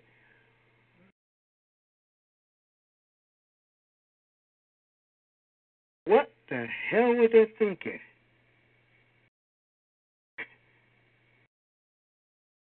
I cannot believe this. I cannot believe this crap. They just put, and Facebook reversed it and put in the ads. In the ads, the ad that comes on when they, advertise the phone.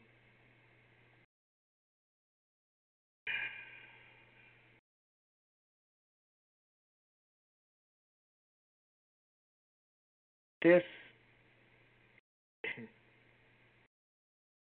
I want to cuss, but I gotta remind myself. I gotta remind myself. No. You gotta kind of cool it with that. But it makes you want to cuss. It does. I really cannot believe it.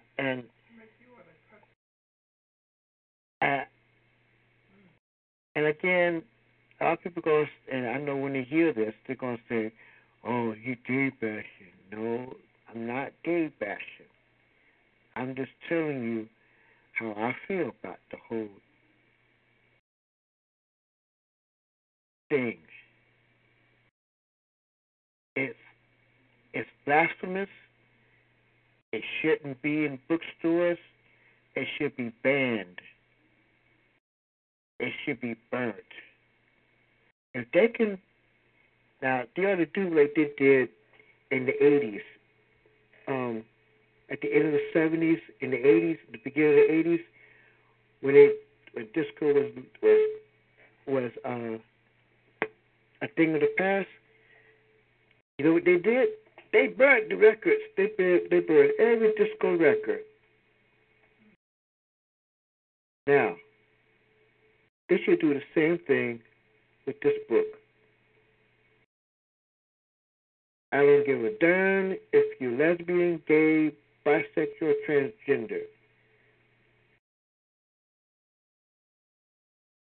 That is blasphemous as all get up.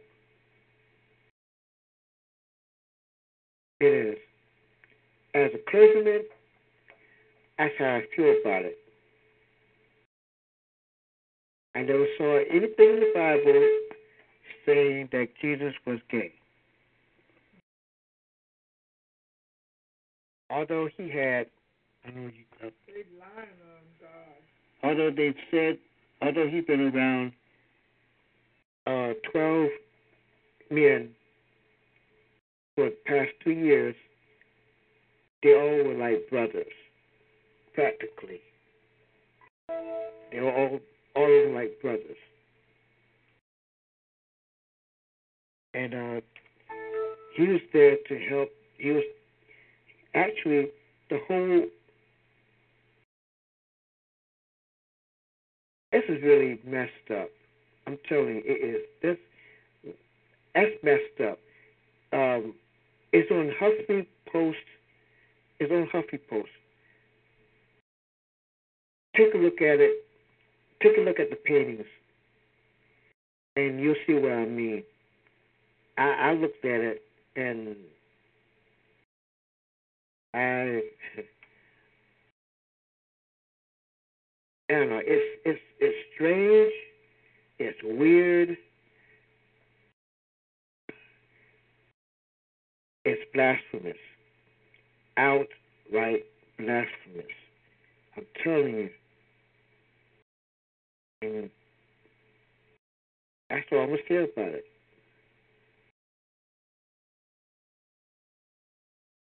As a matter of fact, that's going to be my final comment. That's going to be my final comment for tonight.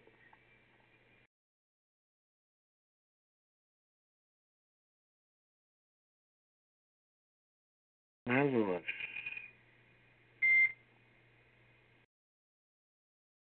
World's going to hell. The people in the world are going to hell. These are definitely the last days, because it's like anything goes now. Anything goes. And I'm going to say it again. There is no such thing as gay rights. It's a behavior. But no, they want to make it a civil rights thing.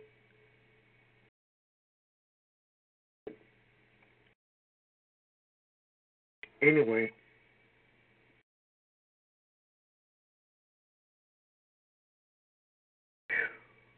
I got that off my chest.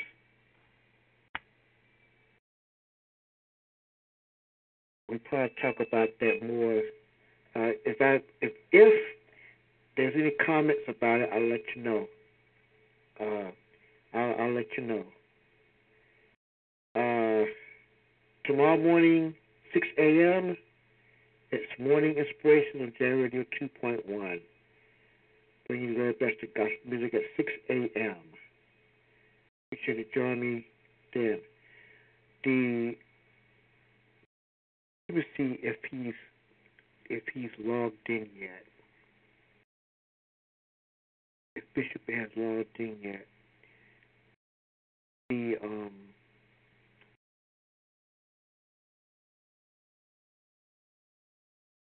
He'll be on at 2 o'clock. Bishop Phillips will be on at 10 for his program.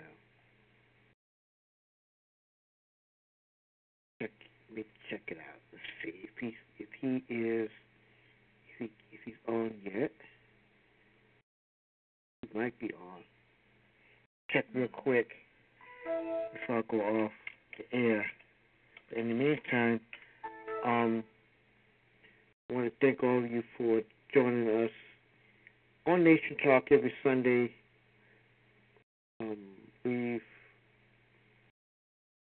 It's always enjoyed just being on this program to talk issues, politics, the whole works.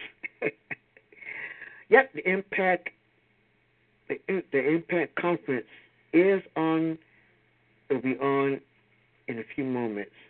Bishop Phillips, and it's 119874. That's the call ID number. Be sure to join them for that. The views and opinions of Nation Talk are not necessarily the views of Talk Shoe, Generator Productions, SodaHead.com. Whoa. And its sponsors. This has been Nation Talk, a public affairs program that airs Sunday evenings at 8 p.m. Be sure to join me then for more of Nation Talk. I'm going out with a different note, a different song tonight. Donald Fagen, IGY, What a Wonderful World. One of my favorite songs from back in the 80s.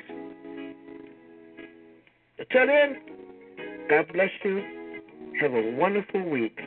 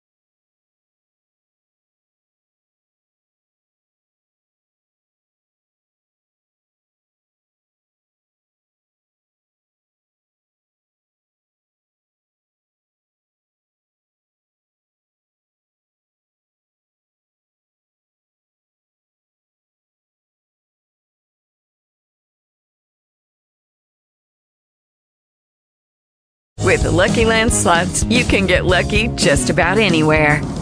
This is your captain speaking. We've got clear runway and the weather's fine, but we're just going to circle up here a while and get lucky. No, nothing like that. It's just these cash prizes add up quick. So I suggest you sit back, keep your tray table upright, and start getting lucky.